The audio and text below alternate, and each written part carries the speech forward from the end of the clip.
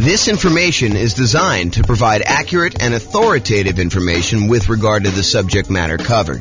It is offered with the understanding that the presenters are not engaged in rendering legal, accounting, or other professional services. If legal advice or other expert advice is required, the services of a competent professional should be sought. Welcome to the Sunnyvale Real Estate Investing and Real Estate Financial Planning Podcast.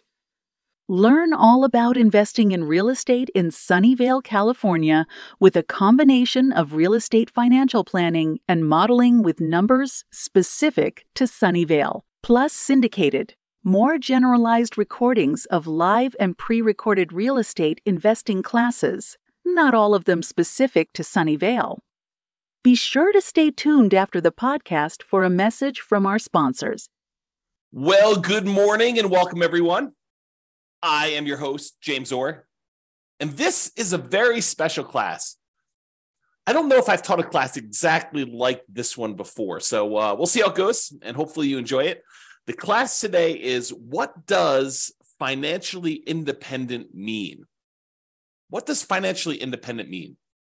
So let's give a little background about why I decided to do this class. So here's kind of where I'm at right now, what I'm thinking about. So many real estate investors, not everybody, but many real estate investors who have been owning real estate for the last, 5-10 years, maybe even longer, especially ones with very low mortgage interest rates. And the lower your mortgage interest rate, typically the faster you're paying down principal on your loan. So the lower your mortgage interest rate, the more principal you pay early on in the loan. And oddly enough, the less it changes, less the amount you're paying down in principal changes over time.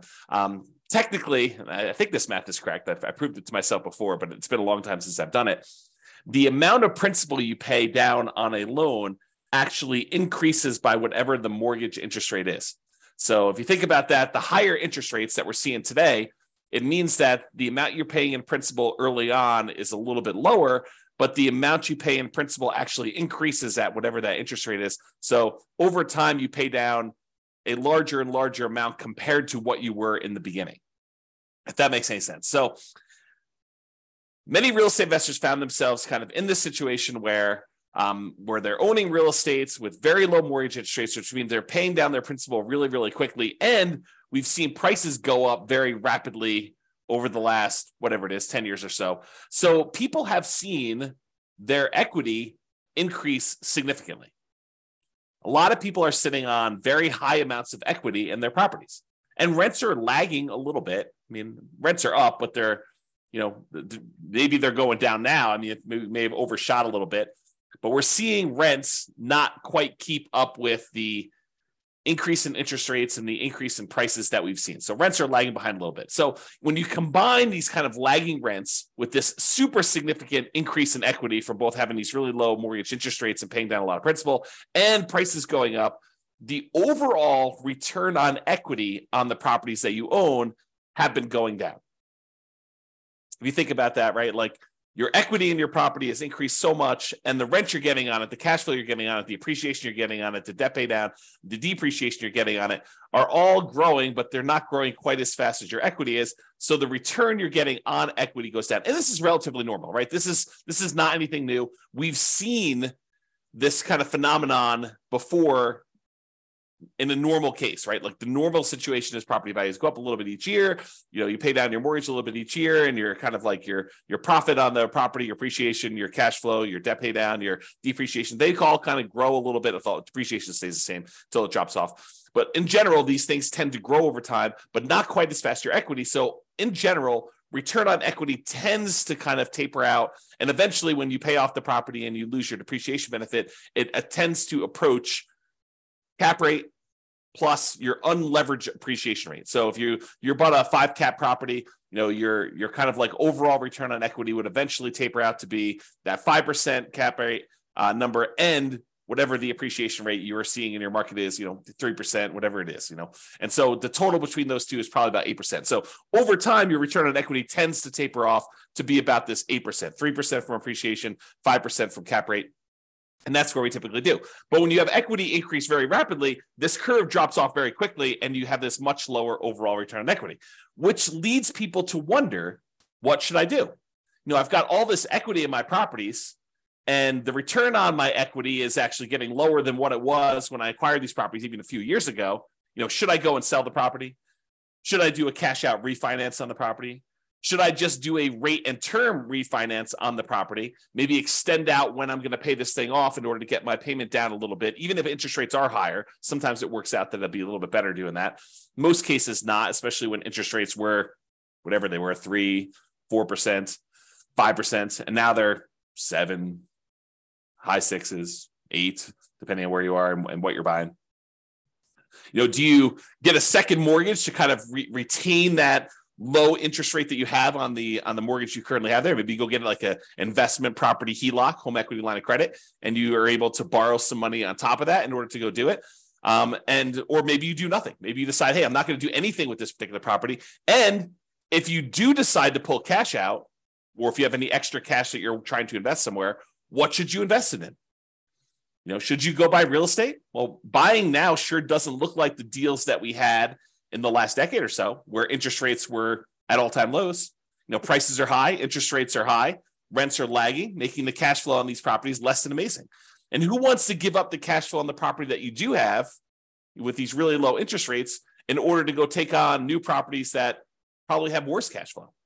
So it's kind of like in this really weird situation we're sitting in, where you have, these lagging returns on equity from having all this great appreciation and debt pay down over the last few years. And now you've got nothing really to invest in, which makes you wonder, what should I be doing? I think for a lot of folks, there's fear. What could happen in the future? Am I missing the boat? Do I, can I not acquire any more properties in my plan? I'm a little frustrated with that. There's some uncertainty. Is this the end of it? Did I miss the boat with this nomad thing? Did I miss the boat with buying these rental properties and having these rental properties work? There's doubt. Is this going to be the plan that gets me there? There's lack of clarity. What should I do? Should I go sell these properties? Should I go do a rate and term refi? Should I do a cash out refi? Should I add the second mortgage? Should I do nothing? Should I not buy any more properties? Should I continue to buy properties? And I think to a certain degree, there's a lack of focus. We're thinking about all these different options that we have, and we're thinking, well, maybe I should go look at something new, some type of shiny object. Should I go, speculate in land? Should I go, learn how to buy properties creatively subject to? Because, there's all these low interest rate loans out there. Maybe I should go acquire properties that way. Maybe I should go and do short-term rentals to get my cash flow up on properties. Maybe I should start doing accelerated depreciation or bonus depreciation in order to be able to overcome some of this negative cash flow stuff. Maybe I should do that in order to generate down payments for buying more properties. Like there's all these different options to think about. But then you start thinking, well, maybe I should stick to the plan. Maybe I should go and buy more properties so that I can use the equity I'm seeing in those, even if cash flow isn't amazing, to then go pay off, half of the properties that I keep. Buy 10, sell off 5, pay off the remaining 5. There's that strategy if you want to do that. Or maybe I should take extra cash flow and pay down my mortgage right now. So there's all this sort of like fear, uncertainty, doubt, lack of clarity, lack of focus. And honestly, these decisions are really driven by, what is your desired outcome? What do you really want from this thing? And for most of us, that's ultimately financial independence.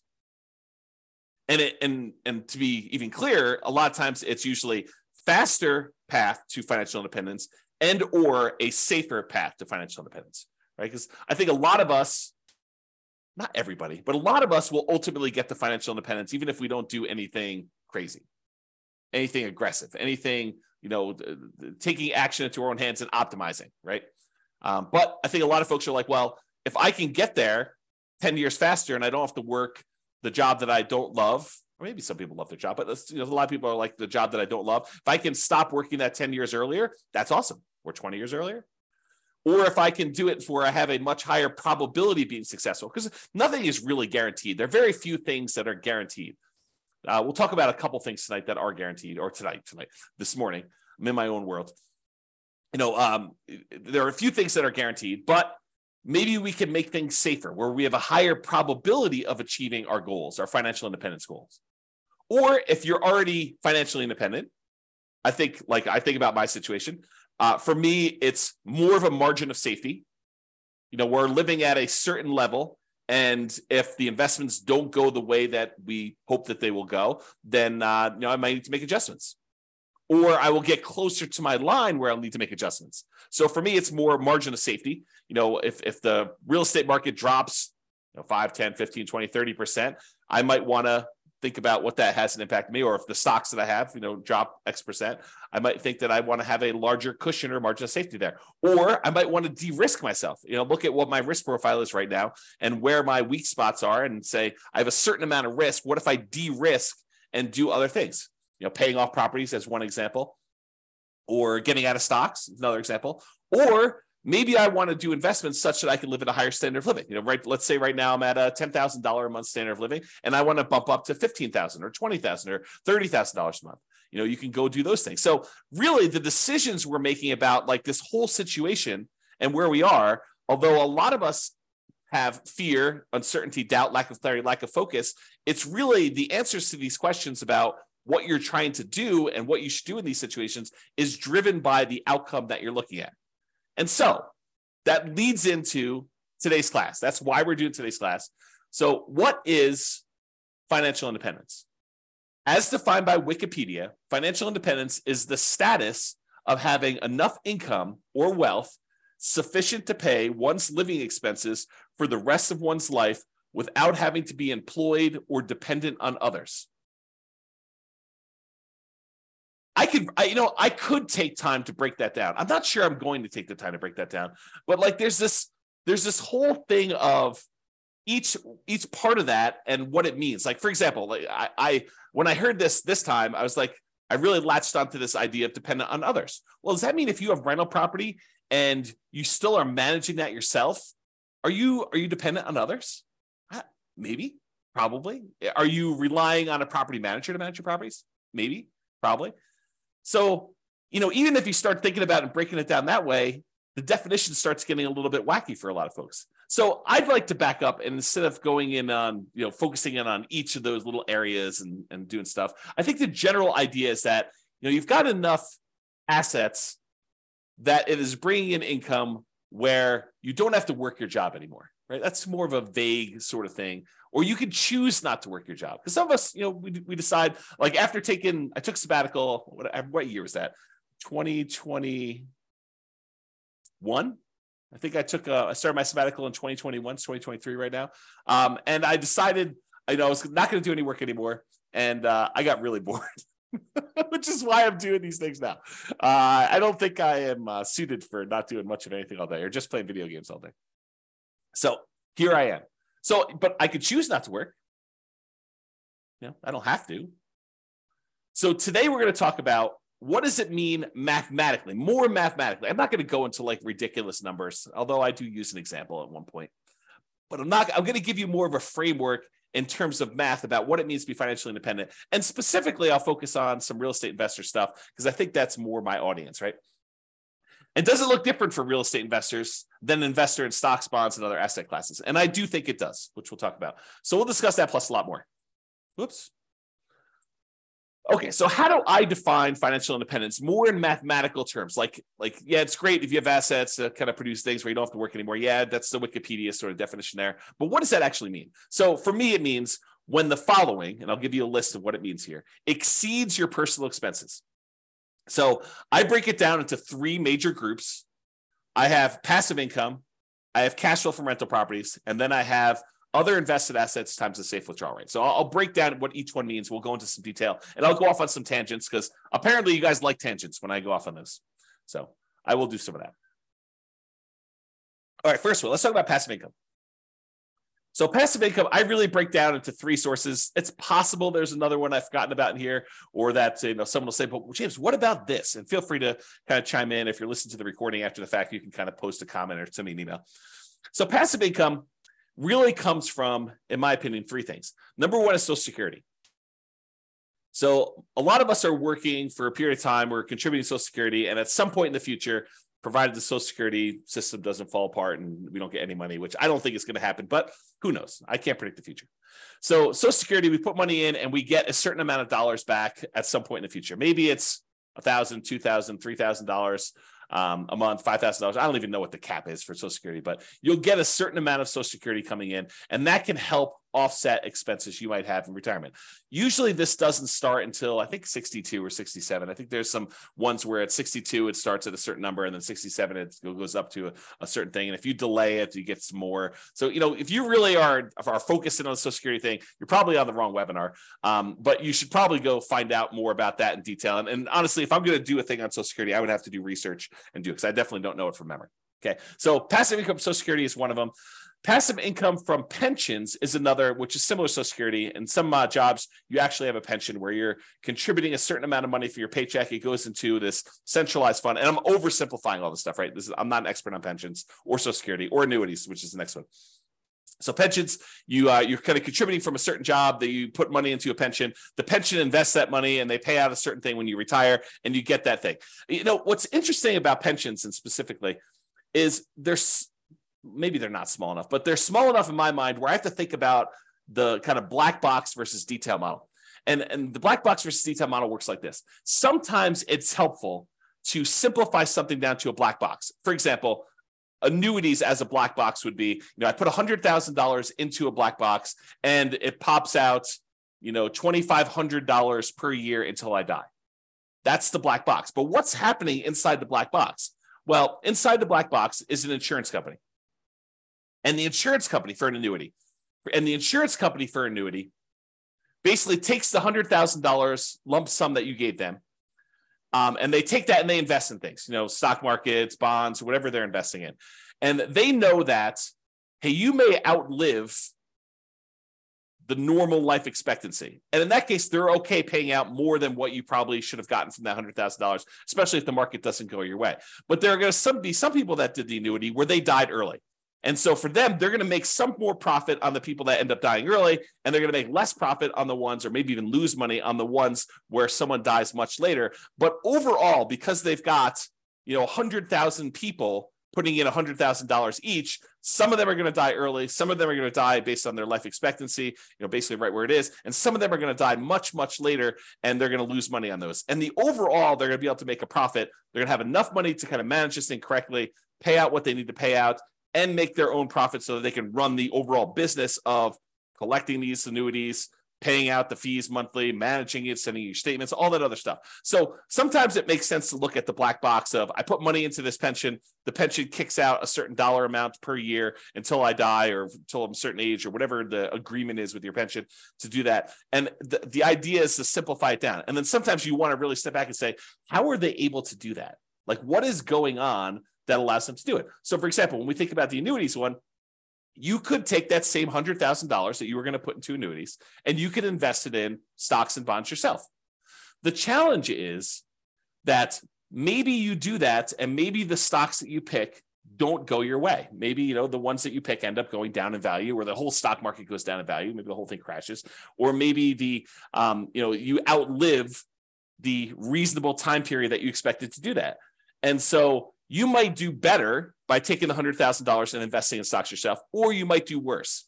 But the insurance company, because they're doing this in the aggregate for all these different people, they can kind of mitigate those risks across a large number of people. And so the amount that they pay out for the annuity is probably less than you might be able to do on average yourself, because they've got costs and they've got, some people might do better, some people might do worse. So if you go take $100,000, you invest in the stock market, maybe, and there's no promises in the future, but maybe you do 7% per year. You can figure out, with 7% per year and you taking out a certain amount, whatever it is, safe withdrawal rate on that money that you do, you can take out a certain amount of money and kind of live off that. But with an annuity, you put $100,000 in and they tell you, look, we're guaranteeing, I'm putting that in quotes because it's an insurance product. And so we're guaranteeing that you actually will pull out $2,500 a year, which is probably lower than your 4% safe withdrawal rate number. They're trying to be conservative and they need to make a profit. And they're kind of like guaranteeing that you will have this until you die. as an example. And there's all sorts of variations on this, right? There's annuities where you get some of the money back when you die, or you die within a certain range, or, or you have an annuity that kind of counts for two people's lives, you and a spouse, or there's all sorts of variations. And I'm not an expert on annuities, I'm not licensed to sell annuities. So go talk to a professional if you're really interested in those. But that's sort of the idea. And that idea applies kind of across the board, this black box simplifying other thing. So passive income from either Social Security, pensions, or annuities. Those are the three kind of passive income sources. The second one in my group is this net positive cash flow from rental properties. And I think a lot of folks on this particular webinar, because it's Real Estate Financial Planner, are interested in this kind of idea of net positive cash flow from rental properties. So you buy rental properties. In some cases, they have positive cash flow when you buy them initially, especially right now with really high interest rate and really high prices. Maybe not all of them, and if you're putting very little down, maybe not all of the ones you're buying now have positive cash flow to start with. But over time, rents tend to increase with inflation, kind of like creeps up a little bit. And because a lot of your costs are fixed, like your mortgage payment, which is usually a big percentage of your expenses on a property, your taxes and your insurance and all that tends to go up with inflation as well. But because your mortgage payment is a rather large percentage and your rents are going up and your rent is the big number on top, cash flow tends to improve over time on your rental properties. And if you start out negative, it'll eventually increase and become positive. And eventually, when your property is completely paid off, you get this big jump up in how much cash flow you're getting on it, and you see positive cash flow on your rental properties. Okay, so over time, this net positive cash flow from rentals can increase as you're doing it. The interesting thing, man, I'm going off on some weird tangents today. So the interesting thing about cash flow and rental properties, let me teach safe withdrawal rate first, and I'll come back to this concept. But there's something interesting about cash flow and rental properties as compared to investing in stocks that is a little bit different. So we'll talk about that next. So why don't I do this? I'll go talk about safe withdrawal rate, and then we'll come right back to this. And Nick or Nathan, I see both your names right together. One of you remind me if I go off track and I forget to come back. It's possible I will forget to come back, but I'm holding you guys responsible. So safe withdrawal rate times money invested in other assets. So we covered so far passive income, that's Social Security, pensions, annuities. We did that already. I also talked very briefly about net positive cash flow and rental properties, which I'll go into a lot more detail here in a little bit. Safe withdrawal rate money, safe withdrawal rate times money invested in other assets like bonds. So the third source of being financially independent is, let's say over time, you kind of put in whatever it is, $500 a month, and you invest that in stocks or bonds or something else like, I don't know, crypto, or not that I suggest you do crypto, but you get the idea. You can invest in something else. And then that money grows by investing in these other assets. And you can, when you're ready to be financially independent, say, okay, I've got $1 million saved up. What is a reasonable amount of money that I can take out from this $1 million each year where I am not super likely to have this go down to zero in my lifetime? And so what that is called is a safe withdrawal rate. And there's a Trinity study, and the guy who came up with it, Benjamin, who kind of formulated some math around this concept as to what a number is and what, if you're really likely to run out of money using that number.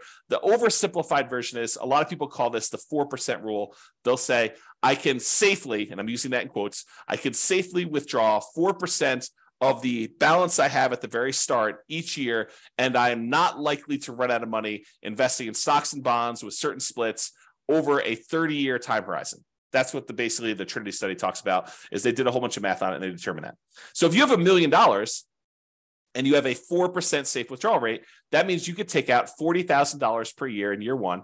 And the way that they modeled it is they said, okay, you can increase that $40,000 by whatever inflation is each year. So $40,000 in year one, $40,000 plus, you'll call it 3% for inflation, although inflation right now is higher than that. But $40,000 plus 3% in year two, and so on and so forth until you either run out of money or you die. So that's the thought process behind the safe withdrawal rate. But what's interesting about the safe withdrawal rate, and you guys don't need to remind me because I'm going right there now with this cash flow from rental properties for a safe withdrawal rate.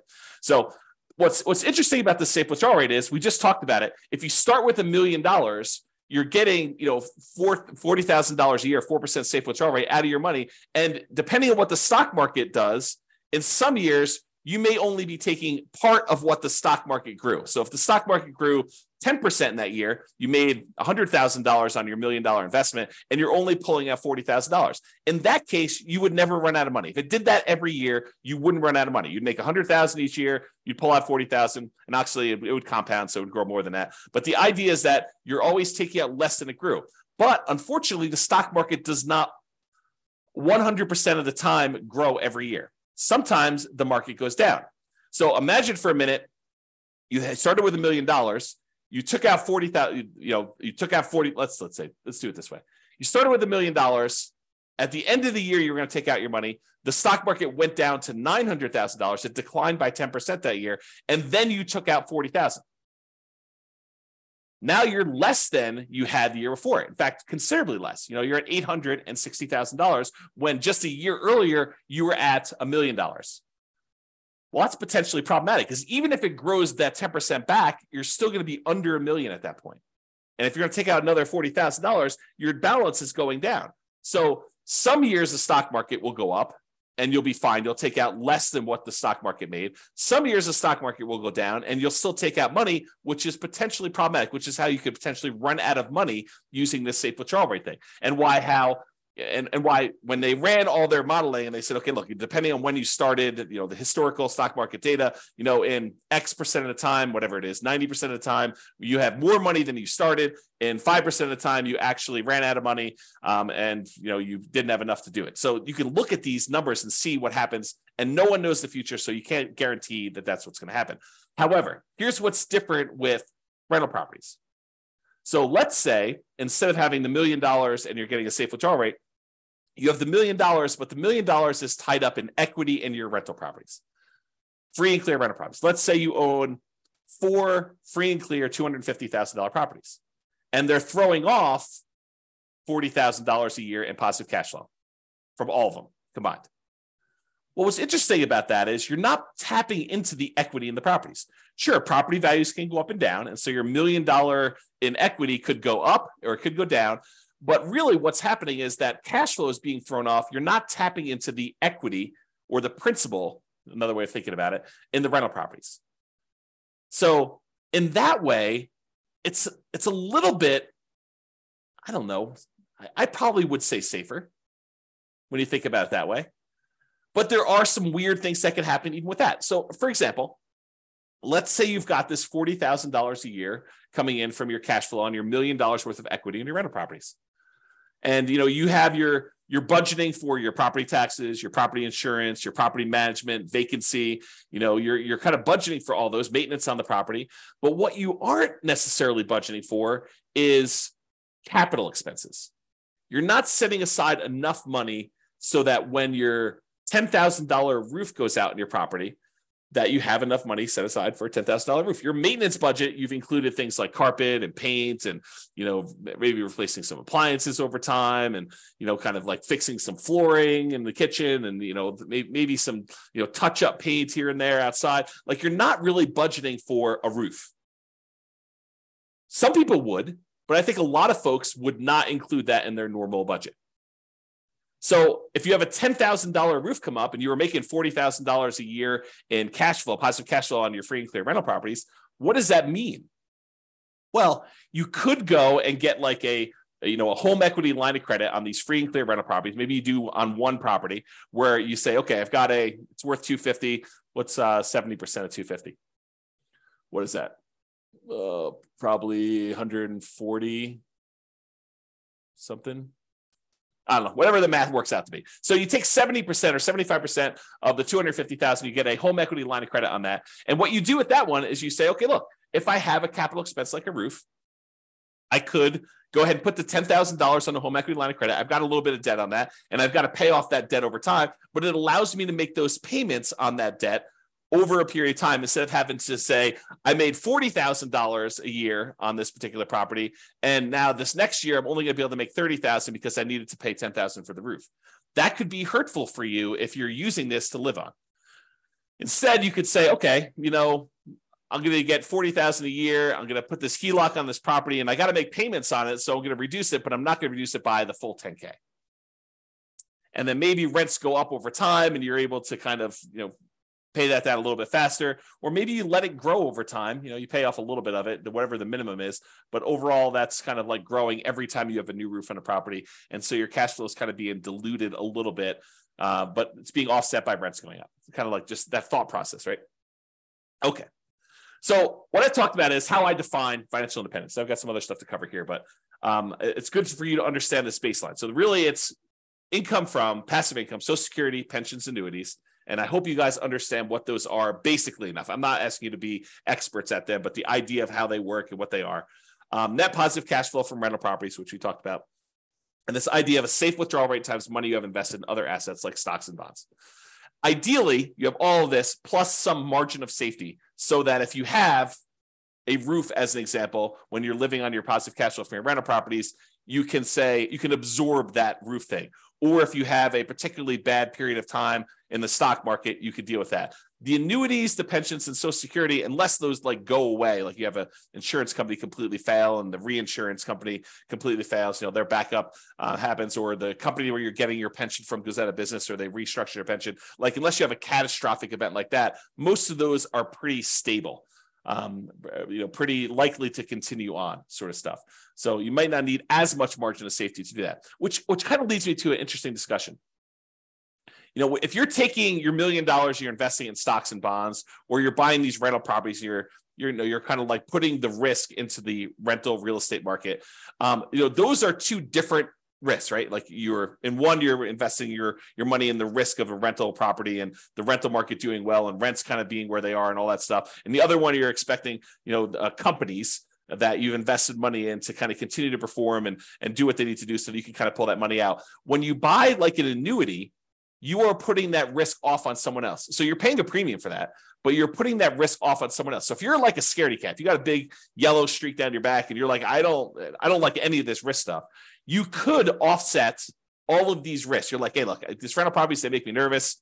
I want to get out of them. You could use them temporarily and then take that money, sell off your rental properties, and then buy like an annuity as an example. Not that I'm recommending you do this, but you could, use your rental properties to acquire them over time, deal with that risk for a period of time, and then say, look, now that I'm retired, I don't want any risk. I want to de-risk completely. I'm going to take all the proceeds from that and I'm going to buy an annuity as an example. Or maybe you're like, look, I've got all this risk and all this overhead and management and all these rental properties. They've done really, really well for me while I'm growing it. But now I'm at a point where I want to retire and I don't want to put in all this effort. I want to convert to a much more passive, less work, less oversight type of model.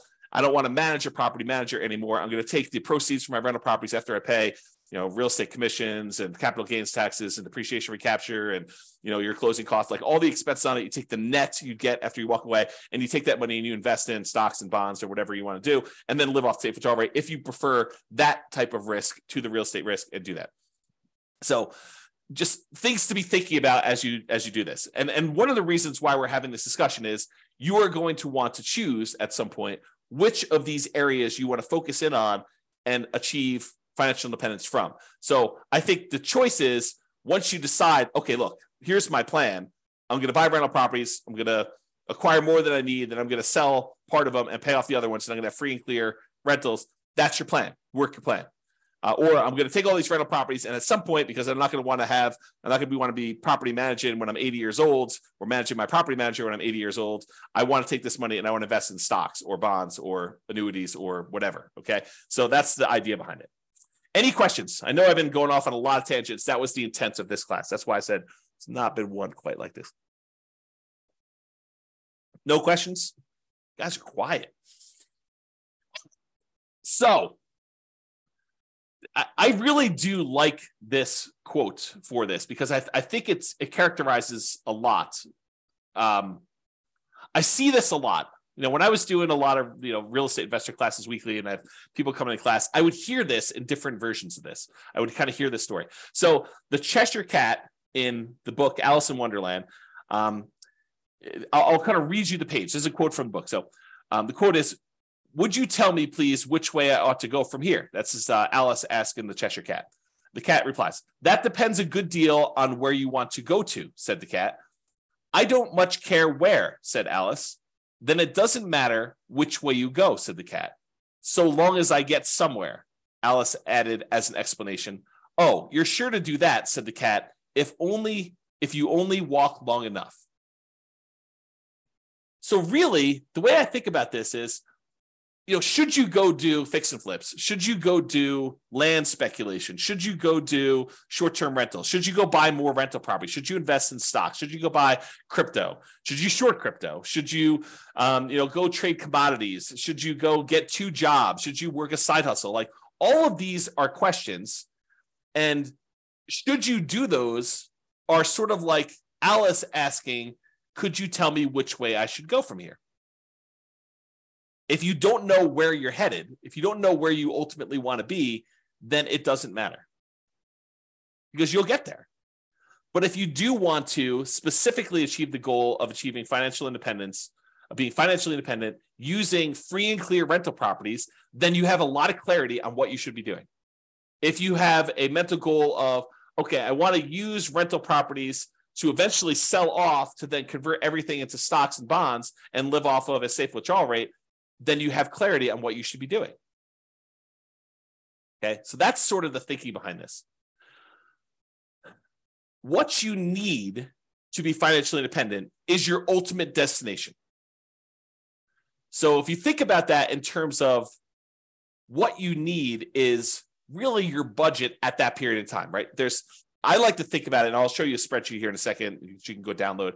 I really like to think about this as you have 3 different versions of your budget. There's your budget right now, like what your current living expenses are, what your savings rate is, what you're spending on all these different aspects of, your personal expenses. I think that's your budget right now. But I think there's if I could live the ultimate lifestyle, the ultimate retirement plan that I want to live at my full level, fully retired, fully funded retirement plan, that's what I would call your ideal target monthly income retirement, or ideal income in retirement, what some people might call Fat FIRE. FIRE is financial independence, retire early, for those that don't know. But Fat FIRE is sort of like you're living your ideal retirement lifestyle. And I do think there's one in the middle. And I like to refer to that one as your minimum target monthly income retirement, or your lean FIRE is another way of kind of saying that. Or another way of saying it is like if poop hit the fan at my job, and I was like, I just can't work here anymore. What's like the minimum you would need to live a life where you don't technically have to work anymore? You could choose to do some additional work to kind of supplement and increase your lifestyle, whatever it is. But like, what's the absolute minimum? And I think, in my opinion, and I'll show you some ways to do this, but I think you should have a budget for today.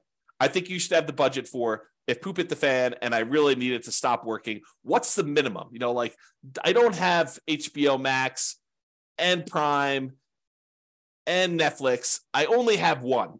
It's sort of like the kind of like take it down a level or two. I'm not traveling every 3 months. I'm traveling every year, once a year, like it's that sort of like minimum one for you. And it could be different, it could be I'm not traveling at all, right, for some folks, or maybe I sold my house, or I'm renting my house and I'm traveling all the time and I'm living in geographic arbitrage sort of situations where you're kind of living in a place that's got really low standard of living, like Portugal or Philippines or Thailand or whatever it is, Mexico. So you could kind of do that as your minimum target monthly income retirement. And then I think you need to do the budget for your ideal. And then once you know those, you say, look, if I'm doing my current path right now, this is what I currently have in assets and what they're producing for me. Here's my minimum. What would I need in assets? Like if I could kind of wave a magic wand, have my assets be supporting me in this lifestyle, what do I think that would look like? What would I have in Social Security, pensions, annuities? What would I have in cash flow from rental properties? What would I have invested at a safe withdrawal rate getting from stocks and bonds? And like, how does that break down? And then for the ideal one, you want to break that down too. So ideally, what you need to be financially independent is your ultimate destination. That's your budget.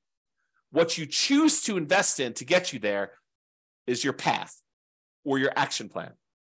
And I think that dictates your choice. You know where you want to go based on your budget. And then you say, how do I get there? That's my action plan to do that. Okay, so I taught a whole class on this before. You guys can go watch it. It's the ultimate FIRE budget. I probably should correct the typo here. Oops. FIRE should really be all caps because it's kind of, there we go. So you can create 3 budgets simultaneously, which I talked about. Your current budget now, your minimum target monthly income, and your ideal. And so there's this, it's a special budget sheet. You can go download it. You make your own. You don't need mine. But it really has 3 columns. You write down all your current expenses. And I've only shown housing on here, although there's ones for every different aspect of your thing. But go do your own if you want to. You do a current budget of what your current expenses are. You do a minimum target monthly income. You're kind of like your lean fire number, and then your ideal to do that. I have a little red, like a yes or no checkbox for whether that's actual or estimated. Sometimes people are like, I'm going through this really quick. I think my HOA is about this. I haven't looked it up, so I'll go put N for that. If it really is your actual, you can put yes so that you know which ones are real numbers or that you estimate, and then you can firm it up later. And don't, the piece of advice I'll give you on this is don't get caught up in detail, right? Doing this poorly is better than not doing it at all. And so it's better for you to have a bad budget and then improve it over time than for you to skip this exercise completely and not do it. So I would strongly recommend that you do a budget and kind of figure all that out. So anyway, go make your ultimate fire budget. And then on this spreadsheet at the bottom is this. And I want to talk a little bit about this because it ties into this, what is financial independence for you. And so currently you write down what, if you have any annuities, what you currently have in annuity income. Most people, you could buy, I'm not an expert in annuities, but you can buy annuities where they start at a certain date in the future. You could also buy annuities where they start immediately. So you can do like a single premium immediate annuity. Okay, I apologize. I'm looking out the window here and I saw what I thought was a coyote actually chasing geese. Turns out it's someone with their dog in a field. Because I kind of back to the open space, but for a second there, I was like, wow, I'm watching coyotes hunt geese, but it turns out it's not. So sorry, distraction, false alarm. Man, I do have a little bit of attention deficit sort of focus issues. All right, so annuities, you could do a single premium immediate annuity, SPIAs, where you pay a certain amount of money, $100,000 as an example, and then they immediately start paying you out, $2,500 a year, whatever it is. And part of that's dependent on your age and what's going on. So they vary, but once you get locked in, you lock it in.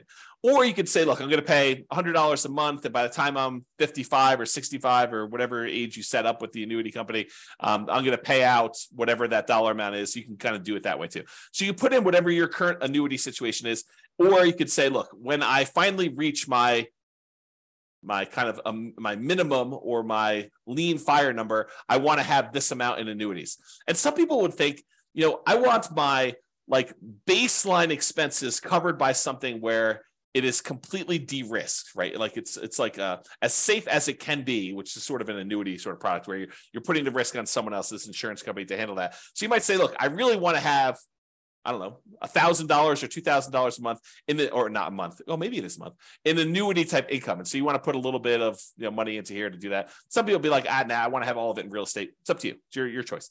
And then if you want to have annuities for ideal, you put it in there. Social Security, you estimate, look, if I stopped working right now, this is what it would be. If I stopped working when I think I'm going to be at this lean fire number, that's what my Social Security will be at that point. And realize that it might not actually kick in until age 62 or whatever it is there. Or my ideal number says that if I work all the way till I'm, whatever your ideal fire sort of number is, your kind of fat fire number, that's what Social Security will be for me. So you can kind of plug in what these numbers are. Or you could say, look, I don't believe that Social Security will be there for me. I'm going to put zeros in here for all that. If I get extras, that will be my margin of safety. That will be my bonus. So you can think of it that way too. If you got a pension, great. Same idea. Just plug in your pension numbers for those. Now, here's the net rental cash flow one. And this, I think, is interesting because let me kind of describe it this way. Right now, you might be making, I don't know, net $500 a month on your rental properties because, maybe a couple of them have negative cash flow and maybe a couple of them have positive cash flow. And so the net after all of them is 500. But realize when you own rental properties, this kind of rent tends to increase over time. And so you have to look at a couple different things. You have to look at, what it is right now, what it will likely be when you're sort of in the future. And you can kind of guess at that or kind of do some really rough line estimates. If you have access to the Real Estate Financial Planner software, you can put it in your numbers and see what it is at any point in time because we do all that modeling for you. But if you don't, just kind of estimate and say, this is where it is. However, if you're thinking to yourself, at some point in the future, when I'm at my ideal or maybe when I'm at my minimum, what I want to do is I want to have free and clear rental properties. Here's the way to think about that. your cash flow on a free and clear property that doesn't have a mortgage, rental property, is net operating income. So if you calculate net operating income, you take your gross potential income, subtract that vacancy, you got your gross operating income, subtract out your operating expenses, your taxes, your insurance, your maintenance, your property management, your HOA fees, any landlord paid utilities, like all those things, you subtract out all those. And what you're left over with after you subtract those out is net operating income. Net operating income is the income your rental property produces, excluding, not including at all, any financing charges. So if you think about it, if you want to find out what your rental properties will ultimately produce when they're paid off free and clear, it is your net operating income on all those properties. So if you made a little spreadsheet and says, okay, here's the 6 rental properties I have, I'm probably selling these 2 off at some point because they're kind of like not ones I'd want to hold in my portfolio long-term. Because I think sometimes we buy properties for strange reasons, because this one cash flow is really great, or I had this before I got married and so I converted it to a rental, but it's kind of a weird property. It shouldn't really even be a rental property. It's sort of like one I just happen to have. And so maybe I want to get rid of that one, or maybe that's the best one and I'm going to keep that, all these different reasons for selling and not selling. But maybe you decide, hey, look, I've got these 6 rental properties. These 2 I'm going to get rid of. So ultimately, I will have these 4 free and clear when I hit my kind of like retirement number. And so you want to look at what your net operating income number is on those 4, if they were completely paid off, and how much that would contribute toward you being financially independent. So you got to put those numbers in here in the spreadsheet. Or maybe you say to yourself, look, I've got these 6 rental properties. What I ultimately would like to do is I'd like to sell all 6 and trade them up to one big apartment building. And here's what I think, if I sold them all, 5 years in the future, and I paid all the real estate commissions, closing costs, capital gains taxes, or maybe you're not going to pay capital gains, maybe you're going to do 1031, and the depreciation recapture, maybe you're going to pay that, or maybe you're going to do 1031 and defer those. And I take that money and then I roll it into a 25% down or 30% down apartment building, and I think I can get it at a X cash on cash return. You got to do these calculations to see it. Then this is what I might be getting on trading up and re-leveraging up into this apartment building. And you got to go look at your numbers and see exactly what that would be and when it might be to kind of plan for this, to figure it out. So you just kind of put in your net rental cash flow on there for doing that. Okay. I think I covered what I wanted to cover on that. Any questions on that before I go off on some other tangents here? While you're typing something, if you are, I will kind of go on to something else here, and if I need to come back, I'll come back. So what the spreadsheet is designed to do is, because a lot of times we know these numbers, I said, let's go ahead then and solve for how much extra money you would need to support yourself. So the thinking in the budget, if you're going to go fill out the budget, at least my version of the budget, you go make all your budgets for your current, your minimum, and your ideal, and it kind of calculates all of your expenses for any of those 3 situations. Then you write in how much you have in annuities for all 3, how much you get in Social Security for all 3, how much you're getting in pension for all 3, and then what you're going to expect to get in net rental cash flow on all 3 of them. And if you have any other income, like you sold a business, you're going to get payments of $1,000 a month for that business or whatever you're going to do there. Then you add all these up, and then what it does, it says, okay, tell me what you believe your safe withdrawal rate is. Some people believe that it should be 3% to be more conservative. So the guy who originally came up with the idea, I think his name is Benjamin.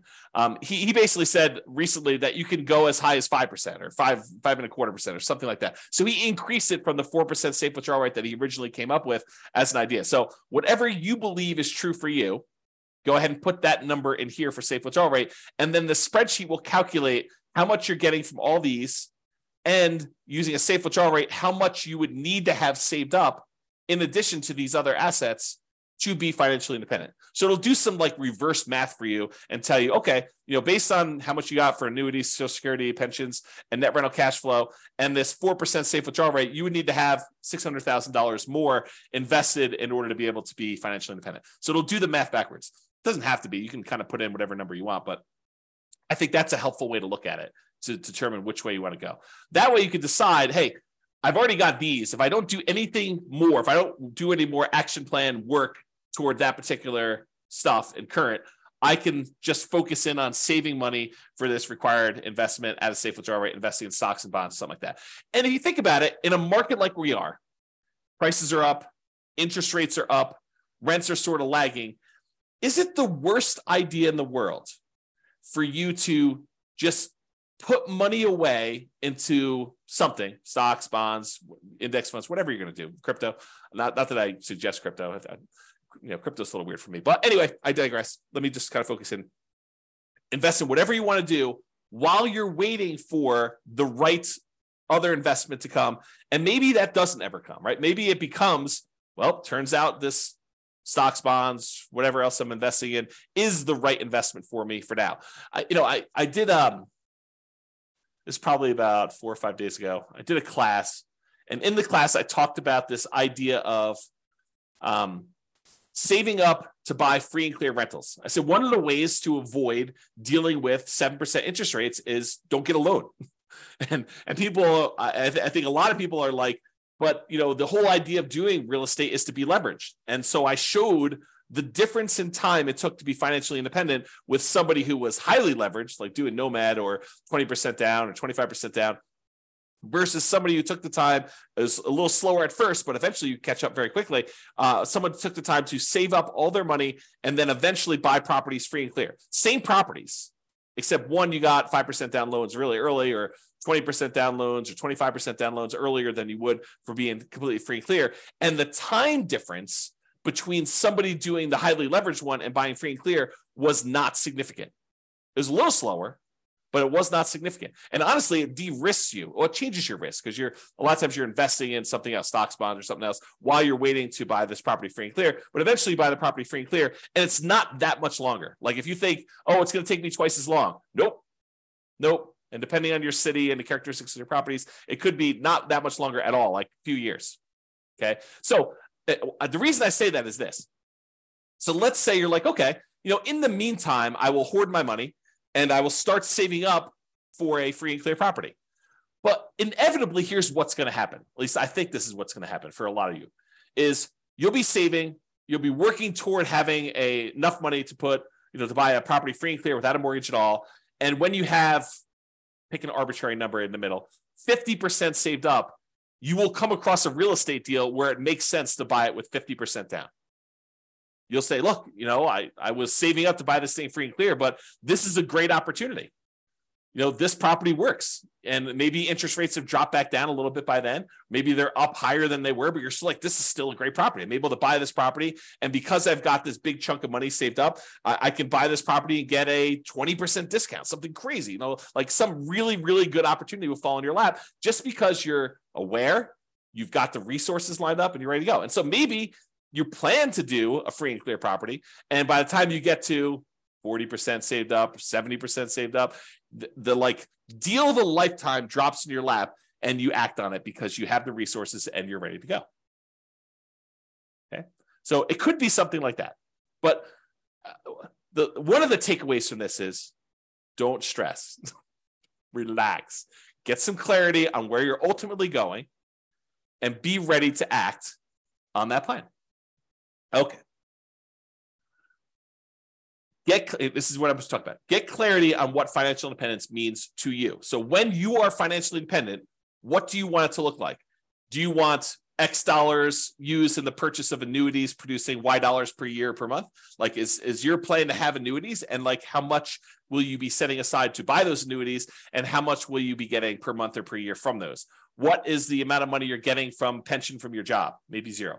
Or maybe it's money if you have a pension with your job. What's the amount of money you have coming in from Social Security? What will that offset, and how much more will you need beyond that?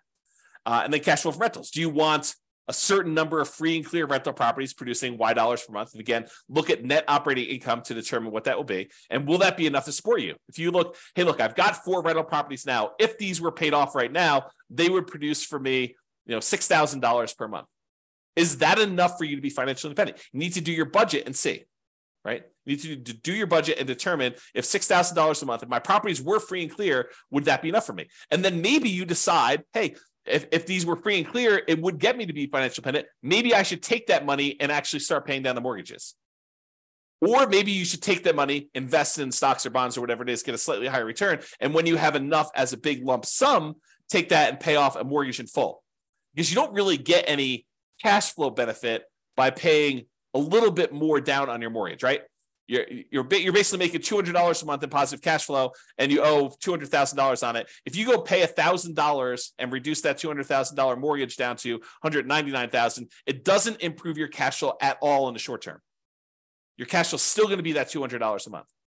You pay down another $1,000 and go down to $198,000 that you owe. It doesn't improve your cash flow at all. So it doesn't have any short-term effects.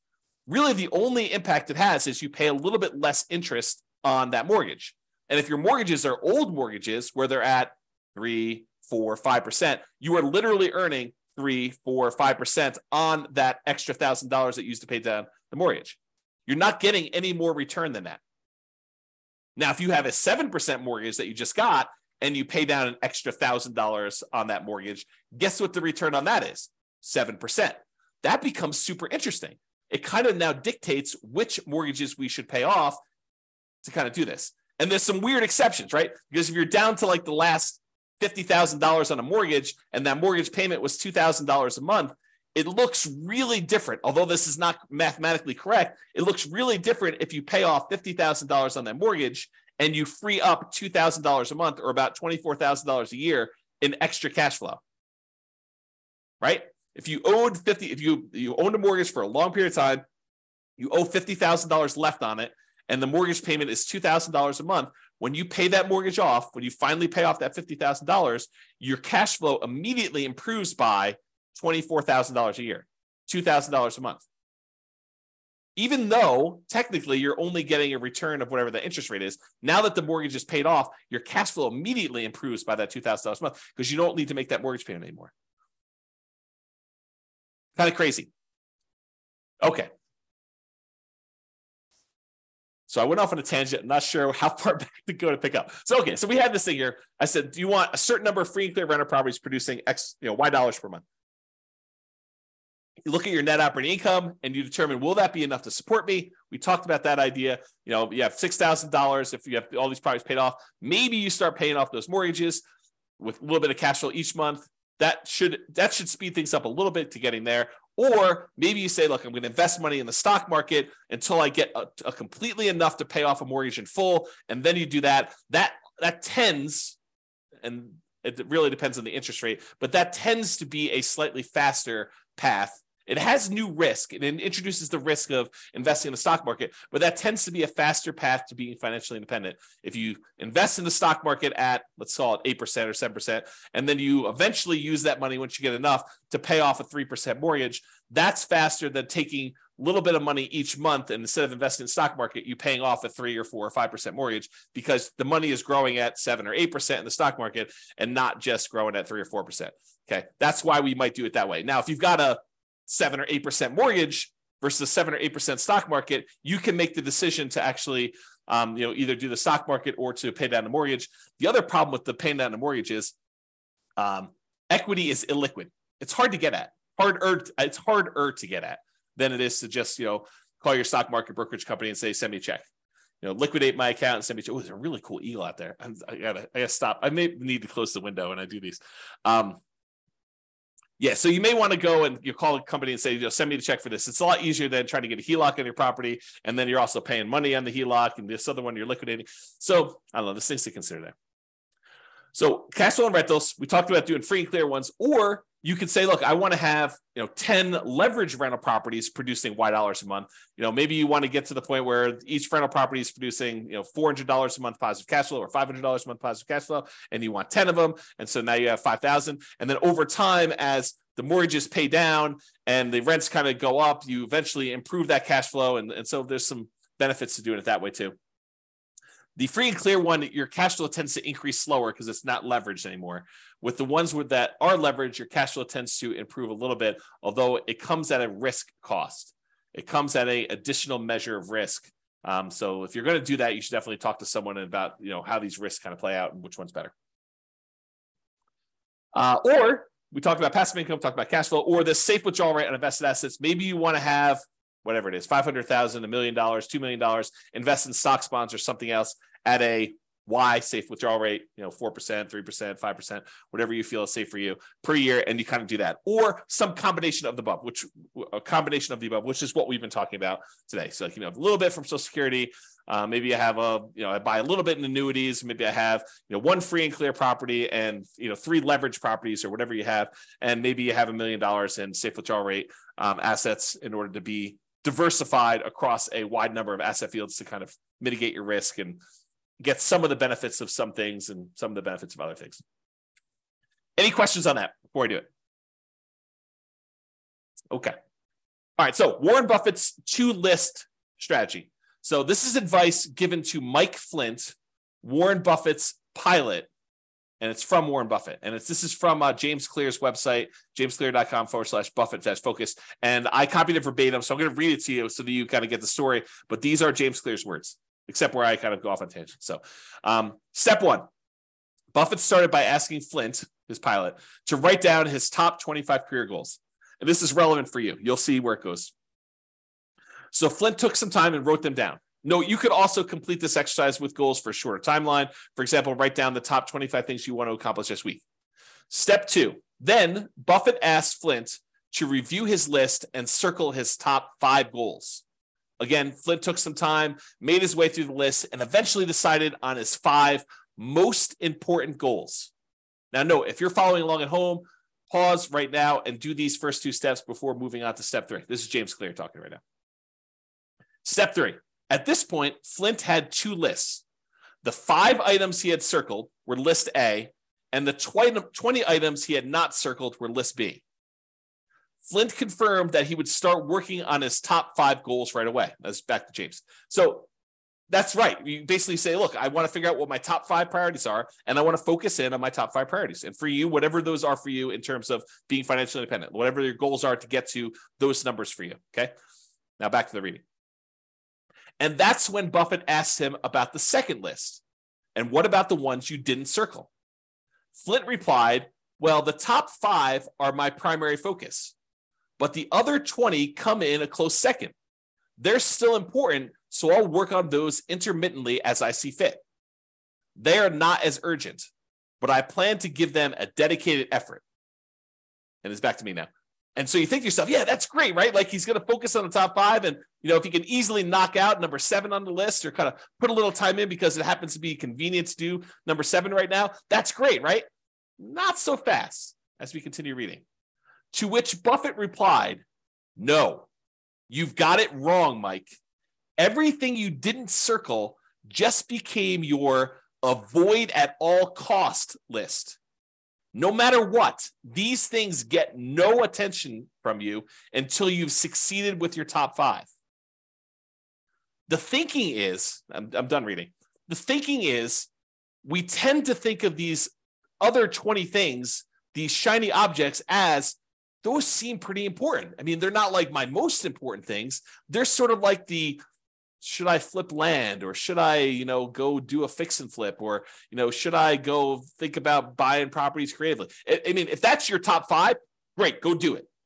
But if that's like your number 7, or I want to think about maybe doing this other little thing that might be a distraction, but it seems kind of important to do right now, no, those are the ones you have to ignore. You really need to focus in on just the top ones. Don't mess around with the other stuff at all. So here's Warren Buffett's advice applied. I'm also currently reading, got to make another typo. Oops. Okay. Currently reading another book called Algorithms to Live By, The Computer Science of Human Decisions by Brian Christian and Tom Griffiths. So in that book, they're discussing this optimal strategy for exploring new things and exploiting things you already know about. And there's a lot of research and computer science sort of stuff about how to optimize for this and how people think about these problems and what the solutions are. And I can't do justice to the whole book because there's entire chapters about this idea and stuff. But I'll kind of summarize something that I think is germane to what we're talking about. There's an argument to be made that if you've got a good strategy and someone has done a bunch of math to show you which strategies and optimizations will get you to financial independence fastest. I mean, that's kind of what I've been creating the software and doing, and with the least risk. Then perhaps you should avoid all these other weird things and consider kind of like the shiny objects as part of that second list that Buffett talks about, the kind of 20, the avoid at all cost list, and just focus in on the ones that you know will get you to financial independence fastest and with the least amount of risk. Once you decide what that needs to look like for you, focus in on achieving those with that stuff, okay? And avoid this kind of exploring new things stuff because it's really a distraction. And a lot of times you won't know how to weight that. You won't know if that is a better choice for you because it'll be brand new for you, and you won't have the nuance and expertise and subtlety of understanding all the pros and cons and where the kind of like weird faults and stuff are.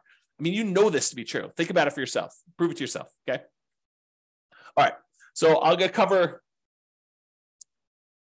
cover this idea of primary residence being paid off as it relates to this financial independence topic, because I do think this is an interesting example that applies to other areas. It's not, you might think I'm just talking about primary residence and whether or not you should pay it off, but I'm not. I'm talking about a whole bunch of other problems that appear like this, okay? So let's talk about this. So should I pay my primary residence off?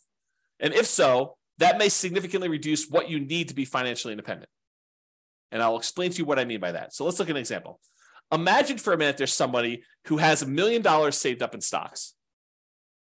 And in addition to that, they have a couple of rental properties where the total amount of their net cash flow after all their expenses is $1,000 per month. So not an amazing rental portfolio, but $1,000 a month, a healthy rental property portfolio and net positive cash flow after property management, taxes, insurance, maintenance, like all that stuff. It's $1,000 a month coming in from that. And they've got this $1 million invested in stock somewhere. And they have an owner-occupant mortgage, a property that they live in for about $1,500 a month. That's the monthly payment on it. And they have about 15 years left on it. And they owe about $200,000 on it. Also happens to be at a 4% mortgage, which it doesn't really matter that much, but you get the idea. So it's an owner-occupant mortgage, $1,500 a month payments. They have 15 years left to pay it off and $200,000 left on it. It's at 4%. Their personal expenses to live on, including that mortgage, is $60,000 per year. So they have a personal expense of about $5,000 a month. $3,500 of it is for non-mortgage expenses. And then $1,500 of that $5,000 is their personal mortgage payment. Okay. That's how it's breaking down. So should they pay off their mortgage or not? That's the question. And I would prefer it if you thought about it from your kind of like where you are right now before you hear my answer and you decide, does it make sense for them to pay off their mortgage? Feel free to include your comment in the chat, or if you listen to the recording afterward, just kind of think to yourself, should they pay off their mortgage in this situation or should they not? Okay, so let's walk through kind of like the two situations here, and I'll kind of throw in an additional one here. All right, so if they keep the mortgage on their primary, so at a 4% safe withdrawal rate on the $1 million that they have invested in stocks, they could expect to pull out about $40,000 per year from their investments. So just by having that $1 million invested in stocks at a 4% safe withdrawal rate, they can actually generate about $40,000 per year in income on that. Plus, they have that $1,000 per month in cash flow on their rental properties. So they have about $12,000 in cash flow on their rental properties per year as part of their kind of like income. So between $40,000 from the stocks at a safe withdrawal rate and the $12,000 in cash flow for the year, they have about $52,000 per year in income. But they have $60,000 per year in expenses. So technically, they're not financially independent, right? They need $60,000. They got $52,000 a year achieved. So they're 86.7% of the way there. So if they don't do anything, if they don't pay it off, they're not financially independent. However, what if they do pay off their primary? So they take $200,000, which is how much they owe on their mortgage, and they remove that from the stock market account. And they say, okay, I'm going to take $200,000 of the $1 million I've invested in stocks and bonds to reduce my personal expenses by that $1,500 a month payment. So this is not valid math, but I'm going to show you what it feels like to them. Okay. So this is not the way you should do this math, but it's sort of the way it feels. So what they basically did is they said, I have $1,500 a month in payments times 12 months. It's about $18,000 a year. So it looks like you put in $200,000 to pay this things off, and you get $18,000 per year as a return because you'll no longer have that $1,500 a month payment, $18,000 a year. If you pay $200,000 as investment, that works out to be about a 9% return on their investment. Math is not actually right, but the idea is how it feels. Okay. So it really is earning the mortgage interest rate of 4%. That's technically the right math, but it feels like they're earning $18,000 because they get rid of that $18,000 in payment. So now, once they do that, instead of having $1 million invested, they now have $800,000 invested at that 4% safe withdrawal rate, which generates them $32,000 per year in income. 4% times 800,000 is $32,000 per year. Plus that $12,000 per year in cash flow on their rental properties. That gives them $44,000 per year in income between their safe withdrawal rate and the rental property cash flow. Everyone follow me? Anyone lost? Good. If you are, let me know. But now, instead of having those expenses be $5,000 a month, which is what they had if they had that mortgage, now their personal expenses are only $3,500 a month since the mortgage is paid off. Self-taxes and insurance, that's part of the $3,500. But the mortgage part of it is $1,500 a month. Okay. Times 12 equals $42,000 per year. So now their personal expenses are $42,000 and they're generating $44,000 from their investments. So now mathematically, they're financially independent by a little bit. They got $2,000 a year extra to spend, which is interesting, right? Because now you think to yourself, man, that was kind of crazy because if they kept the mortgage, they're not financially independent. If they get rid of the mortgage by paying it off, they technically are. Craziness. Okay. Now there's a third option. They could choose to not pay off the primary residence, keep the $200,000 invested, but just pretend, just arbitrarily, I am financially independent, even though mathematically you don't meet the definition, right? We're financially independent. We're not going to work anymore. They would be withdrawing higher than their 4% safe withdrawal rate from that $1 million, right? Because they're short. They're short by $8,000 a year because they were making $52,000 a year in income, and they're short and they need $60,000. So for a while, for 15 more years, they're pulling out an extra $8,000 per year from their stock market portfolio. So they would be withdrawing higher than that 4% safe withdrawal rate. Okay, but that's only happening until either number one, their mortgage is paid off completely 15 years later, or two, cash flow in the rentals increases enough that they eventually qualify as FI. Because remember, they're making that $1,000 a month in cash flow. Let's say that's from 4 properties that are leveraged. Well, next year, they might be making, $1,200 a month in cash flow. And the next year, they might be making $1,400 a month. And the next year, they might be making $1,600 a month. So eventually, you get to the point where the extra money coming in from rents kind of creeping up slowly over time on the rental properties, and the expenses creeping up, but not quite as fast. That extra cash flow that they're getting will eventually cover that $1,500 a month mortgage. It may take a while, but they could do something like that, where you sort of I've been calling this chillaxing into retirement. I used to call it coast fire, but someone else used coast fire to mean, when you have enough money that if you don't add any more, then eventually you become financially independent if you just kind of work your job and spend all your money. I can't use coast anymore. So I've been calling it chillaxing into financial independence, where you kind of have these kind of assets that you're not technically there, but you stop working anyway, because you know that eventually something is going to happen that'll make you financially independent. For example, if 2 years from now, you have 2 years left on a couple of investment property mortgages, and you know that they're going to be paid off. And at that point, your cash flow is going to improve by $3,000 a month. And you're like, hey, look, I've got enough money to get me from today to 2 years from now when those properties are free and clear. And when they are free and clear, then I'm going to be financially independent. Couldn't you stop working the 2 years earlier? Because you're going to get there in 2 years. I mean, the properties are going to pay off, right? And then you're going to have enough. So you could sort of chillax. That's another example of this, as I mentioned at the beginning. This is a kind of case study, but it's wider breadth. It applies to more than just this exact example. Okay. So I don't know, just something to think about there. Another kind of thought process, and I'm getting toward the end here in the presentation.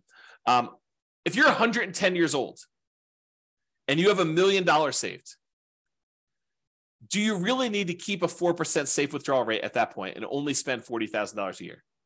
And I would argue probably not, right? If you have $1 million, you probably don't need to limit yourself to $40,000 if you're 110 years old. And so I've done the extreme case. At some point, you come back and say, well, what about 109? Well, probably same answer. What about 108? And if you keep coming back enough, eventually you get to the point where you're like, I don't know where this is for you, but there may be a point at 50, 60, 70, 80, 90 years old where 4% no longer applies to you. And that's for something for you to think about. The Trinity study, which is where we got that safe withdrawal rate math originally done for, was a 30-year time period. That's what they were planning based on. And many of the results had you end up with more money than you started with. In some cases, a lot more money than when you started. However, there were a small percentage of times when you ran out of money over 30 years. And that's where they're trying to find that kind of sweet spot for a kind of safe withdrawal rate. Okay. And we don't know the future, right? 4% over the next 40 or 50 years, 4% may prove to be way too conservative, or it may prove to be not conservative nearly enough. You may have been at like a 2% safe withdrawal rate over the next 50 years. We don't know the answer to that.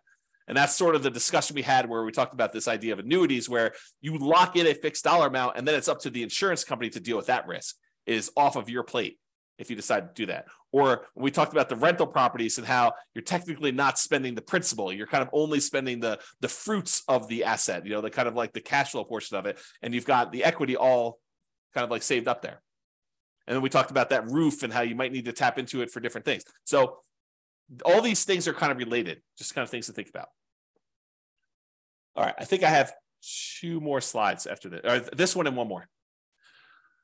So here's a couple of kind of like off the wall things as to like, how do these apply to being financially independent? And warning, I will tell you, I've labeled this my controversial list of what is included in safe withdrawal assets because some of these are controversial. So, and if you have equity in a property or you have equity in a business, which rental properties are really a business, right? And if you think about that, but equity in properties or equity in a business, unless you plan to convert that to invested assets, unless you plan on selling it and then investing in stocks or bonds or whatever it is, you cannot use that as a safe withdrawal rate number. You can't say, I've got $1,000 a month in cash flow and $1 million in equity in my property. So really the $1 million in equity, I could use that as a safe withdrawal rate and do 4% on that. So it's really $40,000 a year. Plus I've got this $1,000 a month in cash flow. So that's $12,000 a year. I add those together, I get 52. No. You are not allowed to do that math that way. Cannot do it that way. Okay. The equity, the $1 million in equity is what is producing the $1,200 a month or whatever I said, $1,000 a month in cash flow, $12,000 a year. That equity is what's producing the cash flow. You can't double dip. And that applies to businesses as well. Okay. Unless you sell the rental property, you convert that to stocks or bonds or whatever it is. And then you could use a safe withdrawal rate on it. And where this comes up, and I think I'm jumping ahead here, where this comes up a lot is some people will say to me, James, what I want to do is I want to ultimately become a hard money lender. I want to use rental properties to get to the point where now I have, $5 million that I could lend out at 12, 14, 16, 18, 20% to people doing fix and flips where I could then make 12, 14, 16, 18% of my money. And by doing that, that means I can actually count that 12, 14, 16, 18%, whatever number I'm getting for those loans, I can count that as pure income. So if I've got $1 million, I'm making 12%, I can say I could spend $120,000 a year because that's what I'm getting on those hard money loans. No, that's not how that works. And this is why I think it's controversial.